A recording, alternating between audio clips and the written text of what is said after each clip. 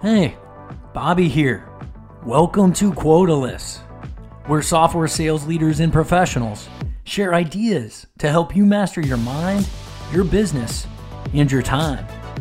Remember, when we embrace practice, develop awareness, and align our efforts, we can rise above the deal. We can live quotaless.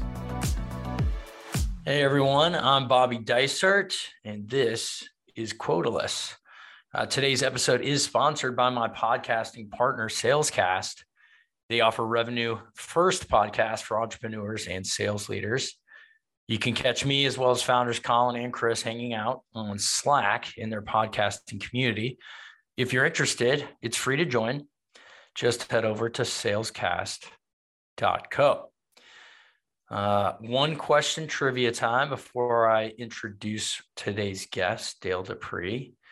It's kind of an odd question, and all these have been softball, so I'm not going to give you the multiple choice unless it's needed.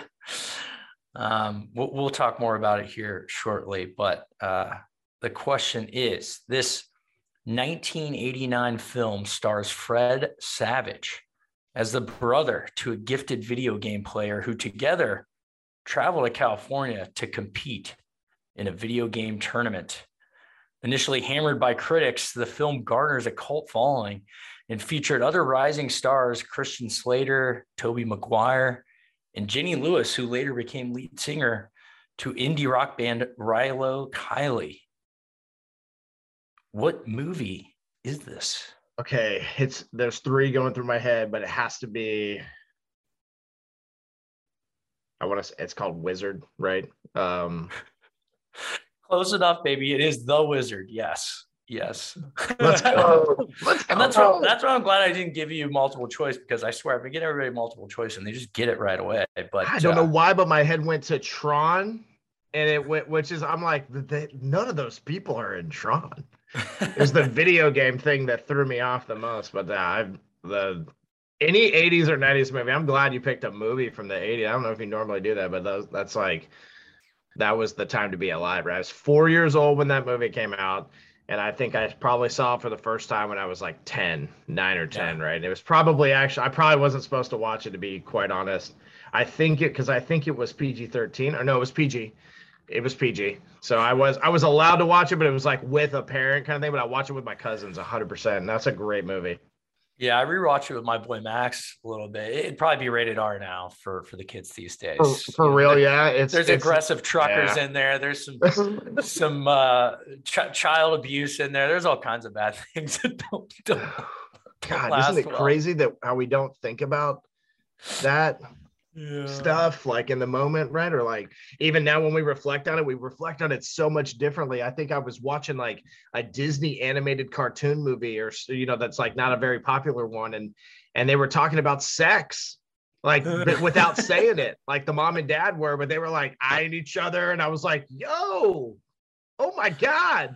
But then I started to think to myself, Bobby, like, what about this, man? Like, does my son in the year 2022 watch the same movie and actually get the exact same emotions though that I did? Like, does he go, oh, they're talking about sex? Like, I don't think he does, unless I've taught him about it already, right?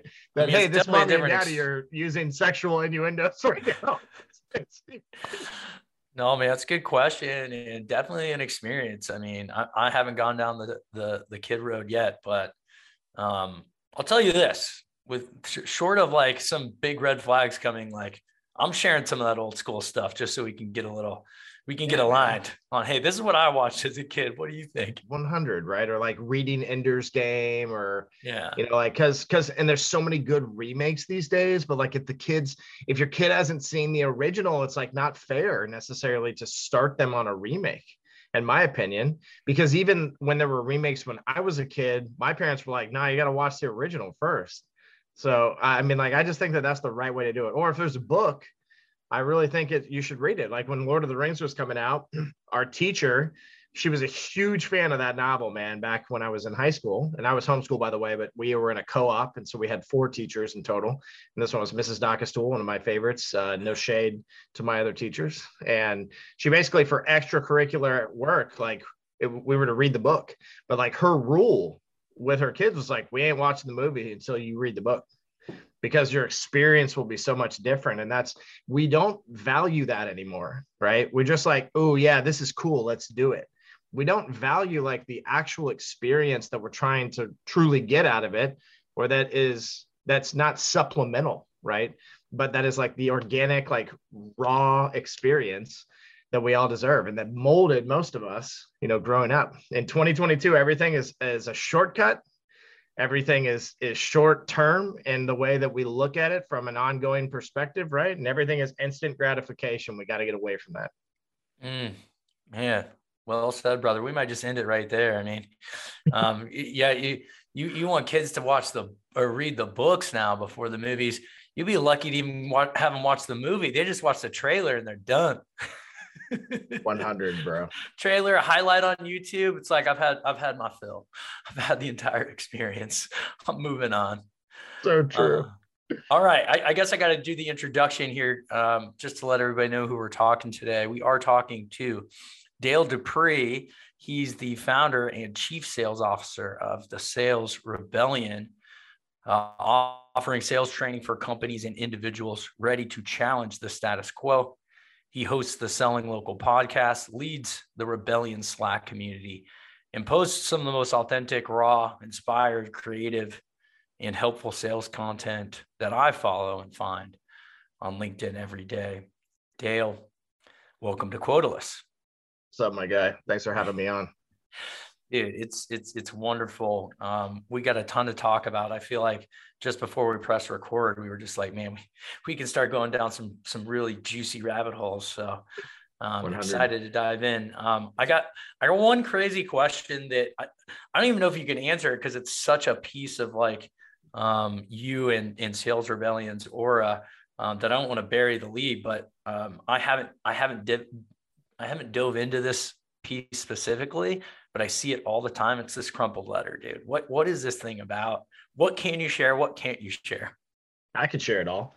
No shame in my game. The crumpled letter came about because you have to understand the origins, right? So the crumpled letter comes, from failure, right? It comes from the midst of failure, being a sales professional in an industry that's very boring, very generic, very bland, very suit and tie, this is the process. And most of the interaction that you're having with other humans in that process is just pure garbage. And it like, to me, it's just insane to think that we still teach it that way, even in this generation coming up. And what I mean by that way is process-driven concepts around sales are outdated, period. It's one thing to have a structure, okay?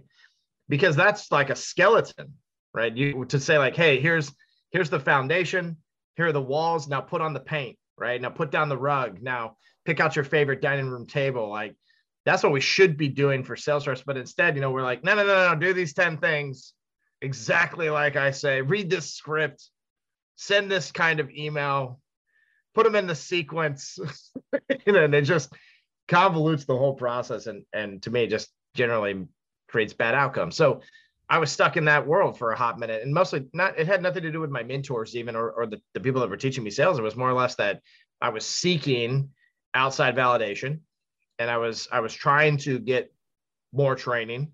I was trying to become better at sales. I wasn't getting it. And also travel with me, ladies and gentlemen, back to being 22 years old. Yeah.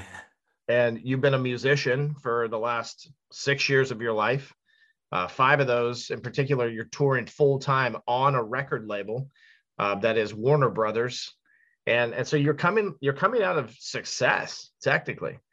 And you're going into selling copy machines for your father. So the last thing that you're going to do is listen to anything he freaking says, right? You're going to hear him, but because you're 22 and because you know what's best for yourself and that you've been doing all these things and having all this success, that you can do it over here too, and you don't need help, right? When you're 32, it's a little different, right? When you're hitting reset, like it's kind of like, okay, gonna get some help on this one for sure, and take my time. At 22, it was like, hey, I'm ready to just start getting it. I'm ready to start breaking the 6-figure mark. You told me I could do that. Give me my business cards. Give me my phone script. I'm out, right? And so I wasn't necessarily absorbing or even listening to, bro, the advice, the sage advice and the wisdom being given to me by my father or the mentors in my life at that point. Instead, I was seeking out all the gurus and the big baddies in the sales world and implementing all of their concepts, even paying for a specific form of training, a couple of different ones. One that I was in for like 3 years almost, or it was 2 years. And then I spent a year just kind of like going to class, like the kid that was like, always in detention, like I was at like every other one. I was late, just kind of like moseying in and out. And yeah, it was an interesting time in my life, but I digress. All that information overload caused just like more failure for me. And for me to like become like too structured even. And on top of like the failure that I already have with the structure that I was attaining for myself. And so I completely just burned the ships. I said, listen, I'm not giving people an experience. Pitching people does not give them an experience, period. Right? Period. I don't care what you say in the pitch, right? A pitch is not an experience. And so I started to look at the basics of human psychology. And I started to look not at the quote unquote sales psychology, right? The literal psychology of humans. I started to look at behavioral theories, communication theories. My wife was in psychology. She was getting had to do a master's eventually, was going to get her doctorate kind of thing. Stopped at the master's though, but I digress. I was reading some of her stuff. I was looking up these doctors she was talking about. I was hearing her ideas. She was doing criminal psych as a piece of that as well too. So I was learning about serial killers and how the way that they think. And it was like, wow, that's just like this CEO I'm talking to, like super narcissistic, like very controlling. I mean, just like it was wild when I started learning these things. And the crumpled letter was the literal out from that failure. And what it was an experience that I knew that I could also scale from the perspective of like sequencing. So in the letter campaign and the rebellion, there's actually 4 designated letters, and then there's additional letters as well too on top of it. 4 that is all we believe you need in order to set a first appointment or to get somebody to engage with you, because we don't have an expectation of just setting appointments, right? What we want is fellowship. We want communication from people. We want them to enjoy what's happening. And even if they quote unquote don't need our services, we want to build on a relationship, whether that's a business relationship or something that becomes more personal as well too, is totally fine, because we believe that business is personal. So even when somebody is adhering to what's happening and they're open to it, right, and they give you that quote unquote business relationship that's great, because to me that's personal. So as long as we treat it that way, right, then we'll take people to the next level. So the summary of the letter is this: it's a pattern interrupt. Right? Interrupt marketing is one of the greatest things ever created in the history of man. So if I can take your typical 8 to 5 and I can literally throw a wrench in it through an experience that doesn't hurt you, and maybe it causes a little drama. It's like, what is this? Right? Like going on, like, that's fine. If I can get you mad or set or happy, like at least I'm not indifferent. That's how I looked at it. Like I don't not exist anymore. So that's right. I can always say I'm sorry, right? But I'll give your listeners the content, bro.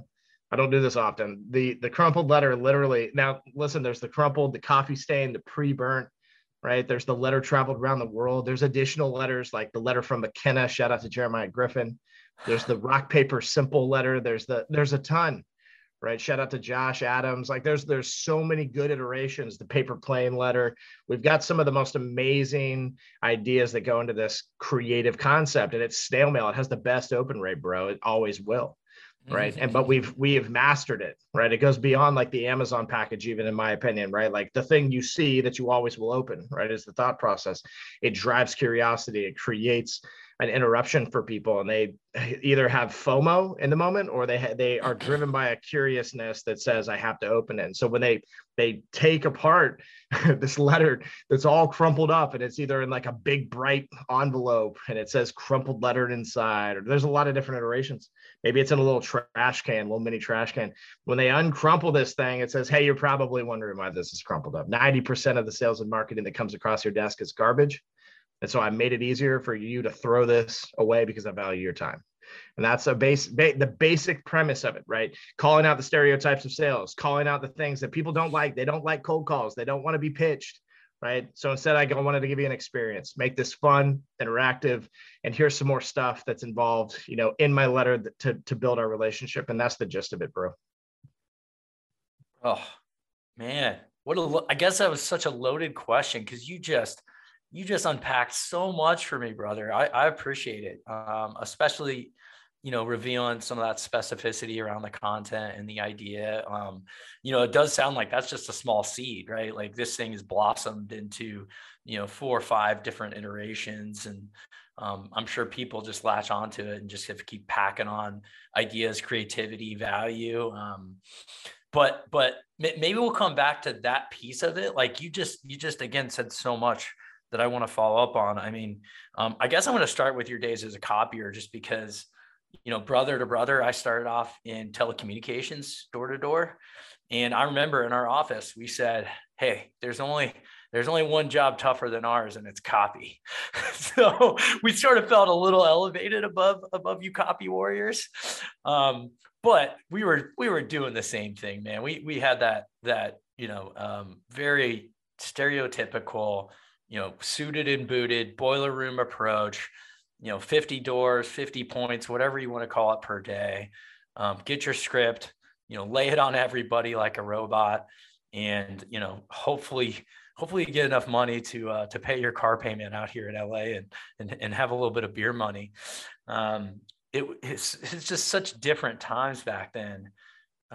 It's even funny. You talked about sort of the next version of that today is like sequences and, templated emails and like automated responses. And, we didn't have any of that stuff back then, but there was still that same sort of like thoughtless approach to sales that I think plagued the industry and still does today.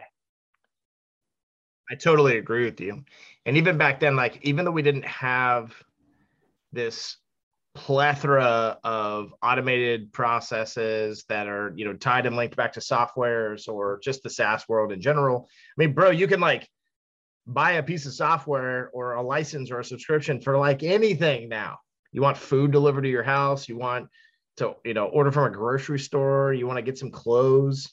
You want a random box with just like garbage in it to show up once a month because you feel good about it. I mean, like literally you can sign up a subscription for almost anything when it comes to like how that ties into business. Like you want something that helps with your dials. There's dialers, right? As they call them now out there, that'll literally help you prioritize and distribute the calls correctly for you. Like, hey, I need to call on time zone West Coast at this time during the day. And so make sure all the numbers in here populated are for the West Coast, right? Just small things, right? But at the end of the day, they create a lot of efficiencies. But the thing about that is that it takes away from the human element too, right? So it's like, because we've made things easier for people, they've actually become more disconnected with the process. And so when I sat back and I thought about, well, the same thought in my mind, like what if we had a way to calculate our commissions without a freaking pen and a pencil and the knowledge of math, right? Like, oh, a calculator? No, that does not work when you're doing commissions. You've got to literally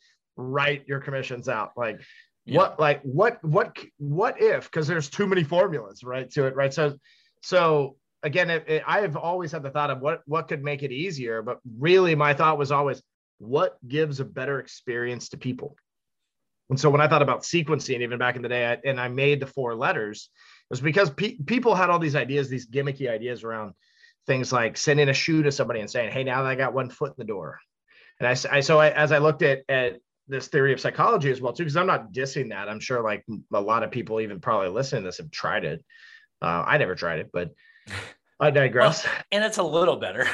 It's better it's 100% better than just calling and pitching somebody with a 15-minute appointment attached to it, right? 100%. Right. I totally am okay with somebody sending a shoe in the mail. But I started to sit back and say, like, why does that not work 100% of the time? And why don't we do that to everybody? Right. That was the question I started asking. Right. There's a couple things to it. One is that it's like it's hard to do this kind of stuff. It takes time, it takes energy, it takes intentionality, it takes this identity and mindset around excellence. And a lot of us don't have that naturally. A lot of us are on this fast track, like I said earlier, toward instant gratification. As fast as we can get something done and get gratified, through the process, the better. All those tools, everything, just sort of culturally, societally, like we're just obsessed with efficiency. We are obsessed with faster, and think that is the end all be all, right? So to sort of flip it on its head and go after like, we'll say quality interactions, we'll say a better experience that actually even may sacrifice speed, like that feels wrong, right? It's definitely more challenging, right? For sure. Yeah. For sure. Yeah. I think about even like, I think about the messaging that we relate to people in a moment, and how we're for us, again, like we're trying to be efficient in the cold call process. We're not, but we're looking past effectiveness in building the relationship with that person. The thing that it always has to come back to for rebels and anybody that's got their own rebellion going, that's not part of our community even, you have to remember that people do business with those that they like and trust. And here's the thing is like, it's really about trust. Okay. More than anything, if people like you, bonus for the deal, right? Like people don't have to like you to do business with you. Trusting you though is extraordinarily important. Well, like what does a pitch translate in regards to trust? Not much. It's an empty promise. Like, and the thing is like we usually carry the same principles in a pitch that we do in closing statements or asks in the middle of our funnel, around the way that we show people the product and demo it off. It's self-centered. It's all about how do I get all these bullet points pointed out? How do I show somebody we do business with all these great people? And like nobody freaking cares, bro.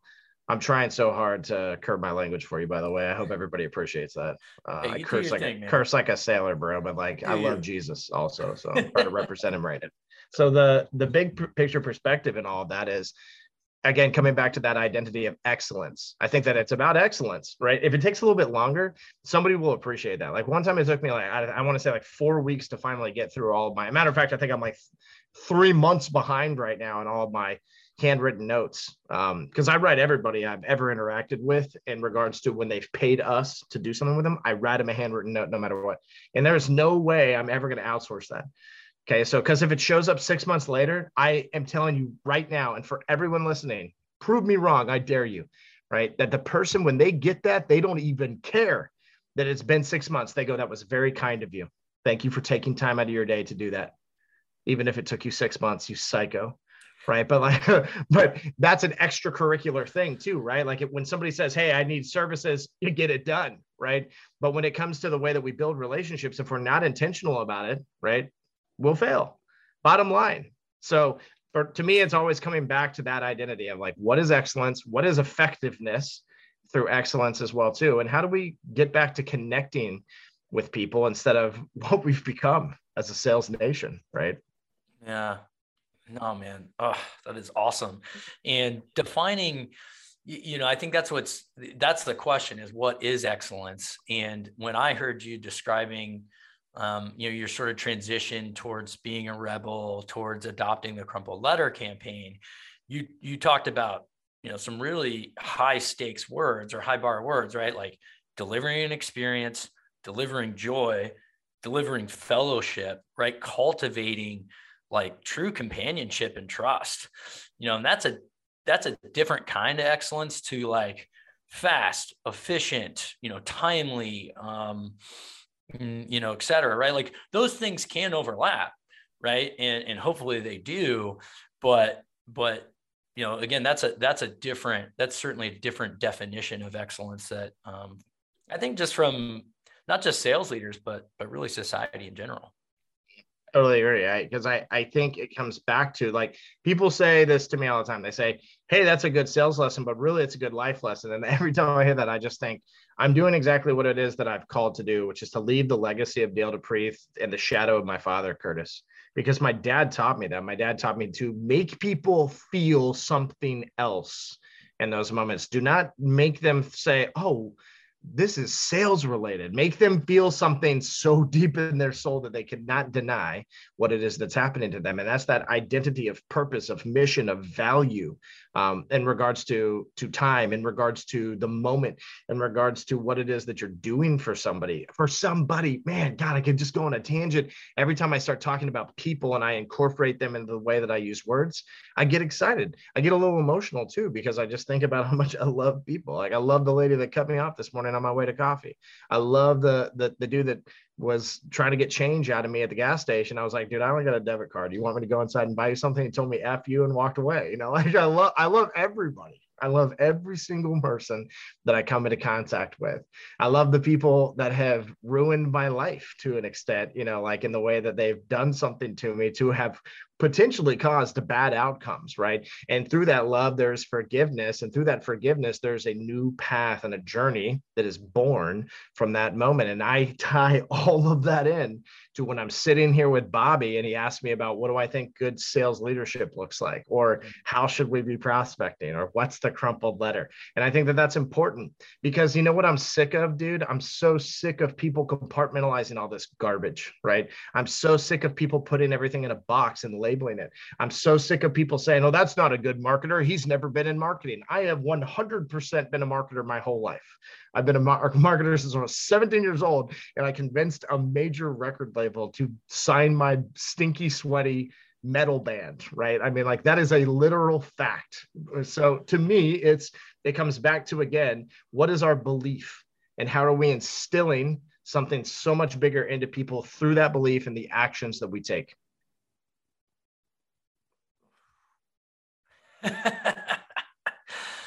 Oh, brother, man, you can get me going big time. I mean, the loving everyone piece too, like the power of forgiveness, this just this lens with which we can view the world in a much more like united way is something I know I stick to as much as I can. I practice this form of meditation called metta, and it means loving kindness. And it's this practice of literally wishing loving kindness sort of unconditionally on another person. And it could be a neighbor, it could be an acquaintance, it could be obviously a loved one, it could be an enemy, right? Enemy there in quotes, right? But it's to sort of garner that more proactively unconditional state. And it's interesting. I think when you say those things about, I love the person that cut me off, again, I sort of take the same stance, and it's really changed my life. I definitely haven't always been that way. So I think there's people here that are listening that might say, one of two things or both. I mean, say like, well, A, how do you do that? Or B, like, that's crap. That guy's not always like that. What do you say? Because I get that sometimes. Yeah, of course, bro. Like, listen, we're all human.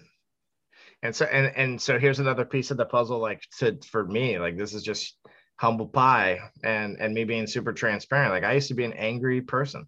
Even though I was always super loving, I was the kid when I was younger, I was the kid that was passing the basketball to the dude that they had to put in, because if they didn't, they were breaking the rules, right? In the most competitive leagues, right? Because I was going for scholarships. I was good at what I did. Like, that was who I was. Right. And the other kids, the kids that were good, always made fun of me. Look at this big teddy bear Dale. Like, he's so nice to him. And maybe that could, stem from the anger. Right. But really, it started as a defender or a protector. That's who I was. My best friend was getting beat up down the street from my house, and a buddy comes flying down on his bike, like, you got to help. And I rode down there and whooped the tar out of that kid. It was the first time I've ever gotten into a fight in my life, right? But it was in this way that I felt good about it afterwards, even though I hated it at a certain point in my life. And to this day, I'll always regret inflicting any kind of harm on another human being. Nobody deserves that, period, even if they're a giant piece of shit. Like, they don't deserve it, no matter what. They deserve love and compassion and support to get out of that mindset and to become something greater that they've been called to be, because we've all been called to be something amazing, but we piss it away with every moment. And so for me, it was this concept of, like, as I started to become like more involved in that world, because we were like, oh, this guy Dale, he can crack some skulls, right? So let's call him when there's a problem. Well, I had to figure out how to evolve that back into who I truly am. And I'll never forget the time I'm dressed up in my like work clothes, and I go down. A friend of mine gets, I was in a music scene where violence was a thing. And I went down there, and he had gotten jumped, right? And by like 15 kids. And I showed up and I walked up to the venue and everyone knew why I was there, right? I'm like literally dressed to the nines, just coming out of work kind of thing, selling copiers. And the one thing that a lot of people also don't know about me, like 2 days before, I'm training in a gym with people, a couple different forms of martial arts. And so I'm a very confident person, always have been, especially my abilities to throw these hands. And so I walk up, these kids come out, they see me, there's 15 of us is kind of what they're thinking in their head, and they're still scared, right? Standing 10 feet away from me, like ganged up on me, right? But the power in that moment for me was this, bro, and that the circumstances of what happened and the ability to be able to love through it. And so anybody that was there will tell you the same story. And there was a lot of people there. Was like 100 people that witnessed this. I turned around into the crowd and went up to the 2 or 3 guys. There was actually about a half a dozen, close to about 10 people that were there with me that no one even knew. And I whispered in their ear, "Don't do anything." And when those kids saw me do that, they stepped back even further. They were like, "What's happening right now?" And I walked over to the guy that did what he did. And I literally looked him right in the eye and I said, "You have 2 choices." And I think he was thinking, "I'm going to beat you up or something." Right. I said, you can recognize what's happening here. You can flex your awareness muscles and you can realize how small you are in this moment, even though you feel like a big man, right? From doing something to somebody that maybe they deserved, right? I'm not going to debate you on that, right? Why you would jump one person, 15 of you, and beat the tar out of him, I don't know. Maybe there's a reason for that. I said, but so you can stay in that place of justifying things and being like, we are who we are, or you can flex that awareness muscle and you can think to yourself, where will I be 5 years from now with this situation? What will this affect down the road?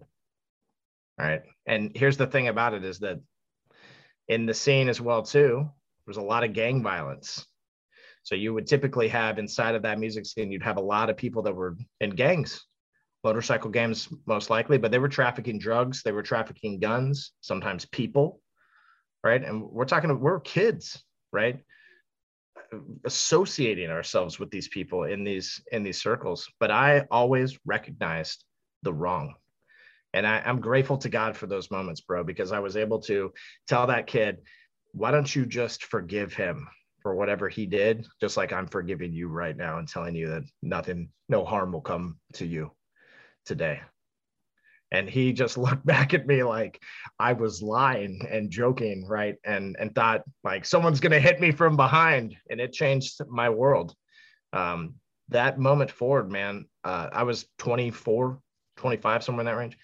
That moment forward, I mean, I had people coming up to me going for months and years going, "Hey, what you did changed the way I think. What you did changed the way," like I went home and I called a couple people and like told them I was sorry. Like I started to realize the impact that we can have on people through this positive mindset and outlook. And no matter what, I always, bro, when those types of moments happen, like I'm in Iceland with my wife, I know I'm just like rambling at this point, but I love you and I trust you. So here I am just talking to you, right? I'm in Iceland with my wife, and this dude, I mean, he did the exact thing that you would never want a stranger to do in front of you to the woman of your dreams, right? And for about 3 seconds, the room went dark. And old Dale was about to reprise his role of face discombobulator. But I was patient. I was silent. I stayed in my moment for a second. And within 5 seconds of that silence, a lady came running up full speed and she like looked me in the eyes because she could see the rage and just like the terror that I was about to inflict and said, please, please, please, please, please. And I said to myself, thank you. Right. I didn't say it out loud, but I said, thank you. Like, that's all I need. Like sometimes I just need a little reminder in those moments when someone cuts me off, right? Instead of going, that person just cut me off, I go, I'm in a car that I own cash. I'm driving in a place that I'm visiting right now, right? Because I have flexibility to be able to do that. I have a son 2 miles from where I am right now that I'm going to go back to and I'm going to play with. I have a wife a gorgeous wife that loves me. I don't care that this person just cut me off. And I can say in those 10 seconds that it takes me to do that, I can forgive that person and I can wave at them, say, have a nice day. So it takes practice, it takes mindfulness, it takes awareness, but it's the same thing as being in a sales role, bro. That's what made me so good at sales and why I take pride in saying that, even because I was able, in moments where people would break or crack or interrupt or talk too much, I could just listen and I could be present and I could find the place that I needed to go with that person. Because of that, I would journey with them. Right. And I've been doing it my whole life. I've been journeying through my depression. I've been journeying through my anger. I've been journeying with other people in their crappy circumstances as well, too. I've been learning and growing and becoming closer and closer to me. And that's what makes the ultimate human being, in my opinion, on this earth, is the most aware, the one that realizes that I'm not that cool. I'm not that good. I'm not, and maybe I am that good, but I'm not the best. Right. And I'll never be that thing if I don't stop pursuing it. Right. So the thought process being like, we can never be there and until the last moment of our lives, when we just say, oh man, look at what I accomplished. When we look back, until we have gotten to that place, we are nothing. Right. We are not what we think we are. And that's what I think, again, what creates these disconnects around the way that people treat each other, the way that people in general look at life. They look at sales. Oh, I'm going to go into sales because I'm going to make a bunch of money. Okay. Like, listen, buddy, money only fixes money problems. So if you're listening to this right now and you had that mindset, or you have it right now, what about your depression? Right? Your money can't fix that. What about the relationship with your significant other? Money doesn't fix that. What about the circumstances of your life? Money doesn't fix those things. You can buy yourself into a rich neighborhood. I promise you that will not, that's a mask that will not heal ultimately the problems that exist in your life, the addictions, alcohol, pornography, drugs, whatever it is, right? Whatever your vices are, whatever those things are that are bothering you. You look at money as some kind of savior. You look at sales as a way out, but we're missing the bigger picture of life. And that, my dude, is what comes back to the word excellence. Excellence in all things. When we can have clarity around that, ultimately, we can never fail. Oh man, you went on one there, bro. Love it. I had some coffee while we were talking, so. No, dude. Wow. Thank you for sharing all that. It really lands with me, man. I mean, I was the tough guy out of our friends. I was a wrestler. I was a college wrestler, and was in and witnessed way too many fights. And I think there's something to sort of just being a part of that much violence in any form, right? Like even competitive wrestling is, even though it's like sanctioned and, there's professional guardrails around it, it's still a very violent sport. And, you can win with arrogance, you can, lose with humility, you can, there's a lot of ways it can go. And it just listening to you sort of make that shift at age 24 in that moment. I definitely had my own moment of that, and really haven't thought about it in a long time, of how it has impacted my sales career, my ability to kind of see through that disconnected nature of business that just happens, and of humanity, of just walking through life, where we see, like, we just think we think we're not part of the same thing, right? Like, it's just like, in that moment too, when you're in Iceland, like, and it's hard. It's hard because, yeah, that steam, that fire, that it brews with the wrong action, right? But to be able to just consistently return to that peace and that yearning for unity and that yearning to be better is something that we just all have to strive for. And definitely, I'd chalk that up to excellence for sure. Man, you got me. Cool.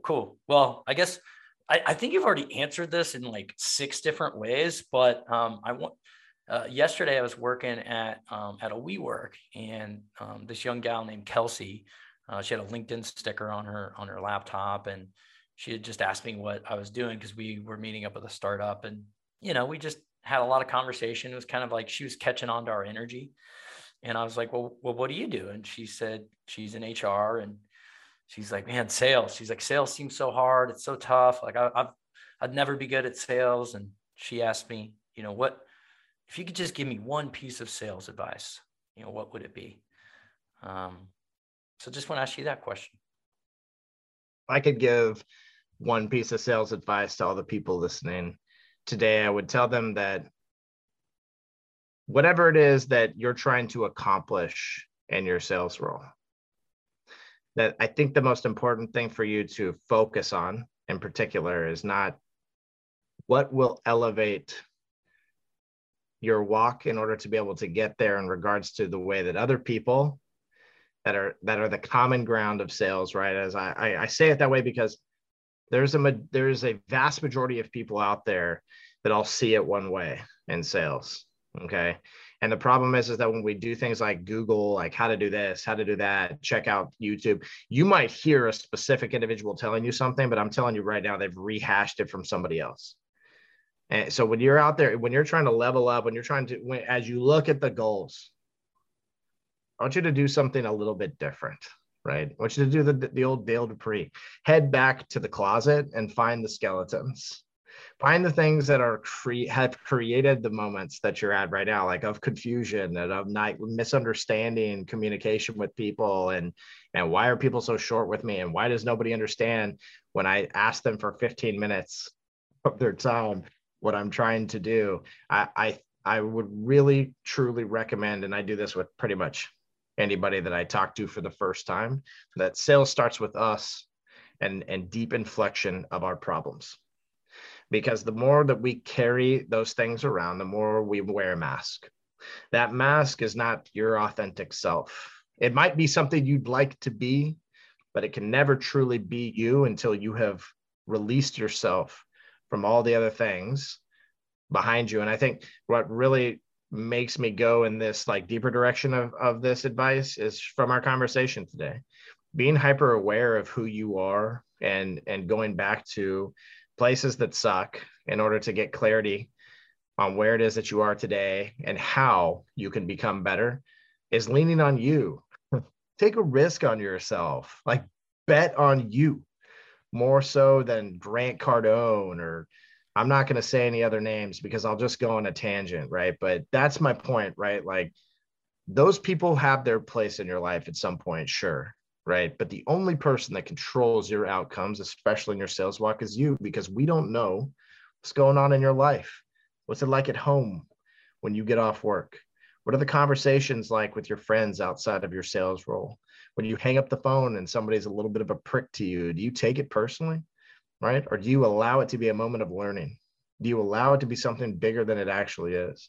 So best advice that I've ever got in my life that I'll give back is that. Inflect, right? Sit back, look at who you are, what it is that has brought you to where you are today. And the failure is the most important part of that, to go back to those things and say, this stuff here, right? These things I've done, they're going to affect my total outcomes is very important. It's hard, but it's very important. To be very vulnerable, my depression was one of the first things that I had to go back to very quickly in my sales career and say, I have to fight.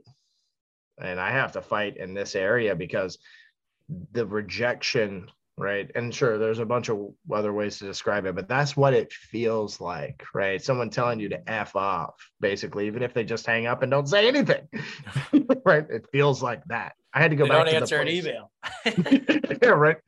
Why? And it keeps us up all night eating a tub of ice cream, right? And those are the things that I would recommend all sellers go to first and foremost, because what's happening when someone gets into sales is they leave who they were behind most of the time. And they say, oh, I'm a salesperson now. What do I need to learn? Well, it's everything you needed to learn up to now has happened. I promise you.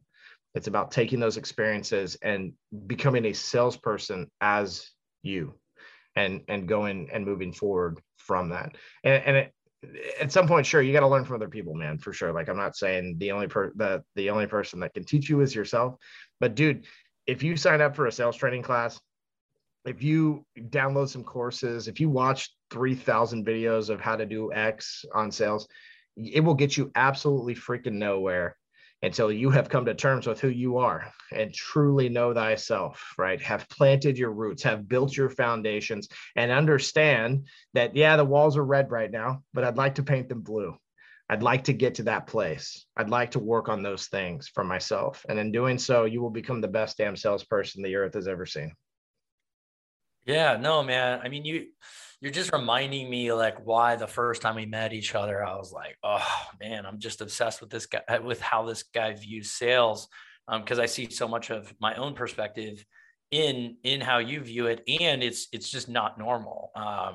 It's not what's taught. It's not what's asked for, candidly, too, right? Like I think almost, again, society wise, like we're just obsessed with how to, right? Like give me the how to, give me the framework, give me the process, give me the hack, give me the little strategy, give me the template. And sales training has really turned into that. But like I think that's a great advice, is like, you know, if you can actually shed all that, like that sort of like weak version of you, that inauthentic you, the fear, the, you know, the anger, the depression, whatever, you know, that sort of timid you that doesn't feel really good in his or her own skin, right? Like that's actually the number one thing. You show up and you're that glowing, energetic, like loving self. Like, dude, you can say a lot of things in there. You could do a lot of different pitches and sell a lot of different products. Like it's going to go infinitely better. So I'm just curious how that plays out. But again, that's one of those things that it is different. And so it's, you know, when you're in workshops, when you're in training clients, like I'm sure you weave a lot of this in, and I'm curious, like how you make it land, or like what resistance maybe you're seeing, like compared to just showing up and saying, all right, I've got the top 10 ways to, qualify, or here's the 5 best prospecting techniques I can give you. Yeah, if I sit in front of a crowd and I tell them, you know, like, here's the Pareto rule or law, or I say like, and here's some like David Sandler principles, or Zig Ziglar said this once, or, you know, and I go through like the list. Like in most cases, I'm not talking smack about sales trainers, but in most cases, I mean, that's what it is. It's a lot of rehash stuff. And then also it's all these like things that I've done, right? I want to give people their own choice. Like when we start sessions, we get people to tell their story in a very unique way, where they're relaxed, that we're not asking to be divulged every little piece of information. We ask very specific things that are easy to share, and that also give us insight into who you are and how far we can go with you, or what we need to push on a little bit throughout the course of the next 6+ hours of our time together, whatever it is, to be able to get the kind of outcomes that you deserve more so than anything. And so we do sales training for us as an abstract thing, right? We have a framework, right? But we do it in a way where we are very intentional with people, right? And by the time that I get to my story, you've already told me everything about you. And when I tell you my story, I use little snippets of the things I've heard around the room to be able to connect with every single individual that's in there. I even will say things that people have said verbatim, in a way, almost as if like I scripted it and like recorded everything you just said. It can be mind-boggling, but listen, it took me 13 years to get to where I am today, right? I've been in it for almost 16 now, right? But that year 13, I went, wait, I can do this. I can get out of copier sales and I can teach people, because I understand that it is not about me. Just like when someone actually broke through to me, my dad, right? It wasn't about him ever.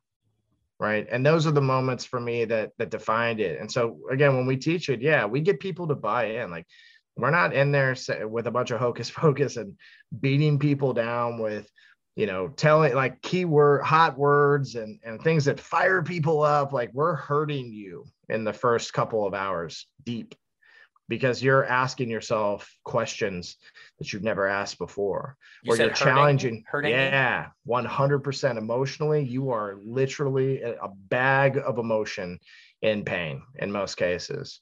Even if you like what's happening, there are things and heartstrings that are being tugged at. I tell the story of my father dying of cancer and the exact moments of his death in front of every single person at these types of trainings. And I don't do it to glorify me or even him. I do it in a way that can help people to see what's important. Break down right? walls, Where man. they listen to those things and they go, damn. And here I am worried about getting an appointment tomorrow. Like, I need to call my dad, right? And when we break through people in those instances, break through those emotional barriers and walls, we give them permission to do things. I got a text today. It's the most fulfilling thing. It's been a couple of weeks since I saw this kid. He had just become an AE for this organization. He's had a couple demos, whatever. But we connected over the 3 days that we were together, and I gave him some pretty cool stuff to do. And he hit me back and he said, "Hey man," this is his words verbatim. "Hey man, can I send you a legendary closing meeting Zoom call recording?" That's what he says. And then he said, "The actual close part isn't in there because I used your advice to hit stop recording to get it past the edge that it set on. And it closed immediately." And like reading that is, man, what a moment, right? For him. That's very fulfilling for our organization, because this young man is empowered now just through one simple thing. Because what he'll take from that isn't just that I stopped the recording, right, in that moment, to create an environment of inclusivity and of less pressure, right? He'll think about like, wait, hold on. It wasn't about a move or a trick or a play. It was about accommodating the person that I was speaking to. And I feel really good about giving this person the best type of experience possible. So that's how we teach it, bro. We teach it in a manner that people buy into emotionally, the identity of what it means to be a rebel, to put fellowship in front of negotiations, to put community before commission checks, to put people before products. And when we get them to that place and that understanding of that an experience is more powerful than a pitch, something shifts. And that shift becomes an avalanche of success for those people in its own way, right? Not specifically defined by us. Sometimes it just shows up in a small instance, right? But that small little instance rolls and rolls and rolls. And we know exactly what that looks like when it's a snowball, right? So that's, that's really our philosophy and our methodology around how we get people bought in and not rolling their eyes when they hear us start opening our mouths. Wow, man. I mean, I wanted to ask you about your dad because I know you mentioned him as well as the rest of your family a lot. I don't know the whole story. I mean, you just revealed a lot of it, and the fact that you reveal that in trainings right away, like of course it brings people together, right? Of course it makes people reflect. Of course it breaks down the walls and really opens the door for like real change, right? Like real communication, human to human stuff.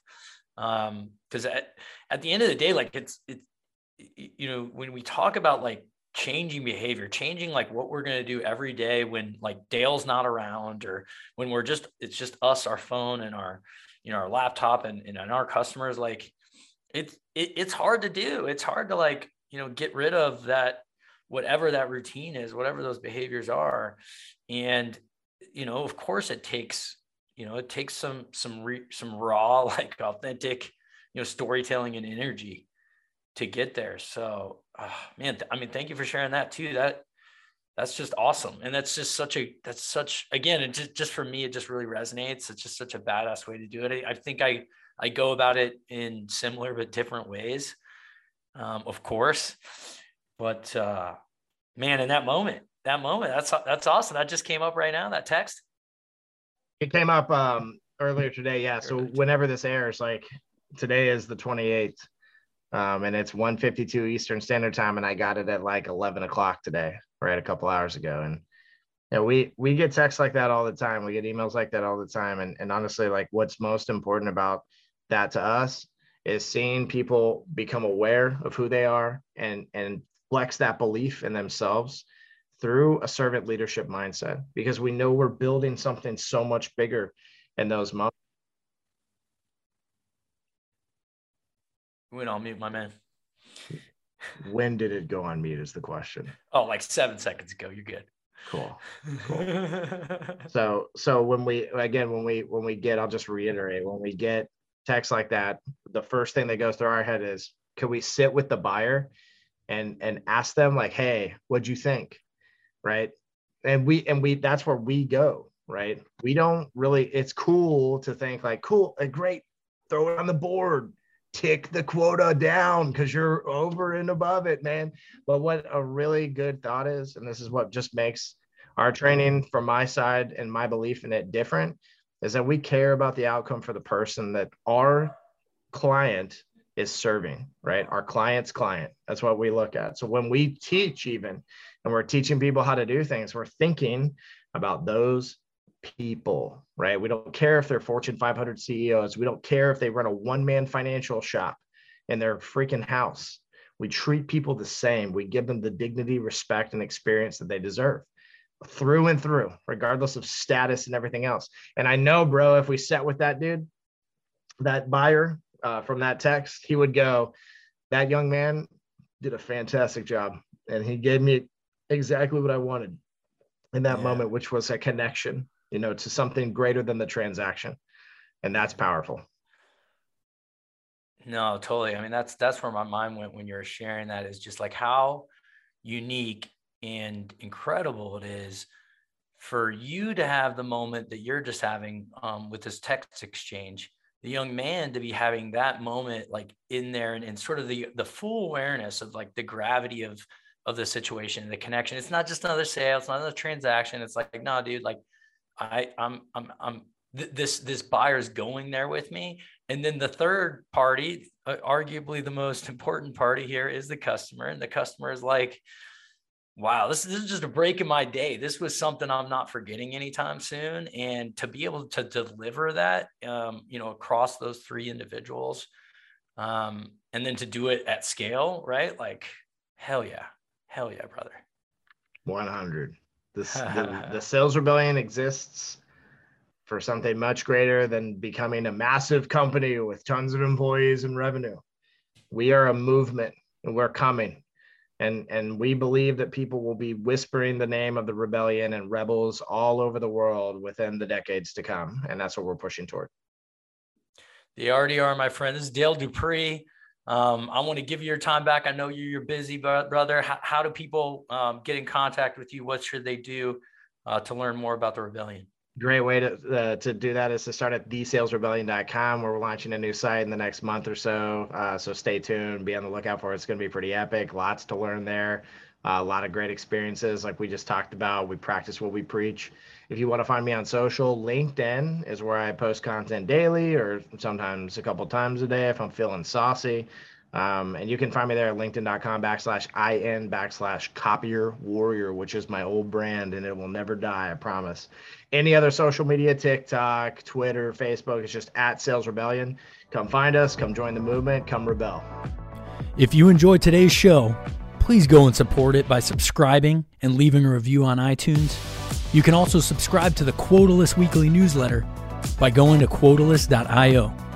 Remember, when you embrace practice, develop awareness, and align your efforts, you can rise above the deal. You can live quotaless.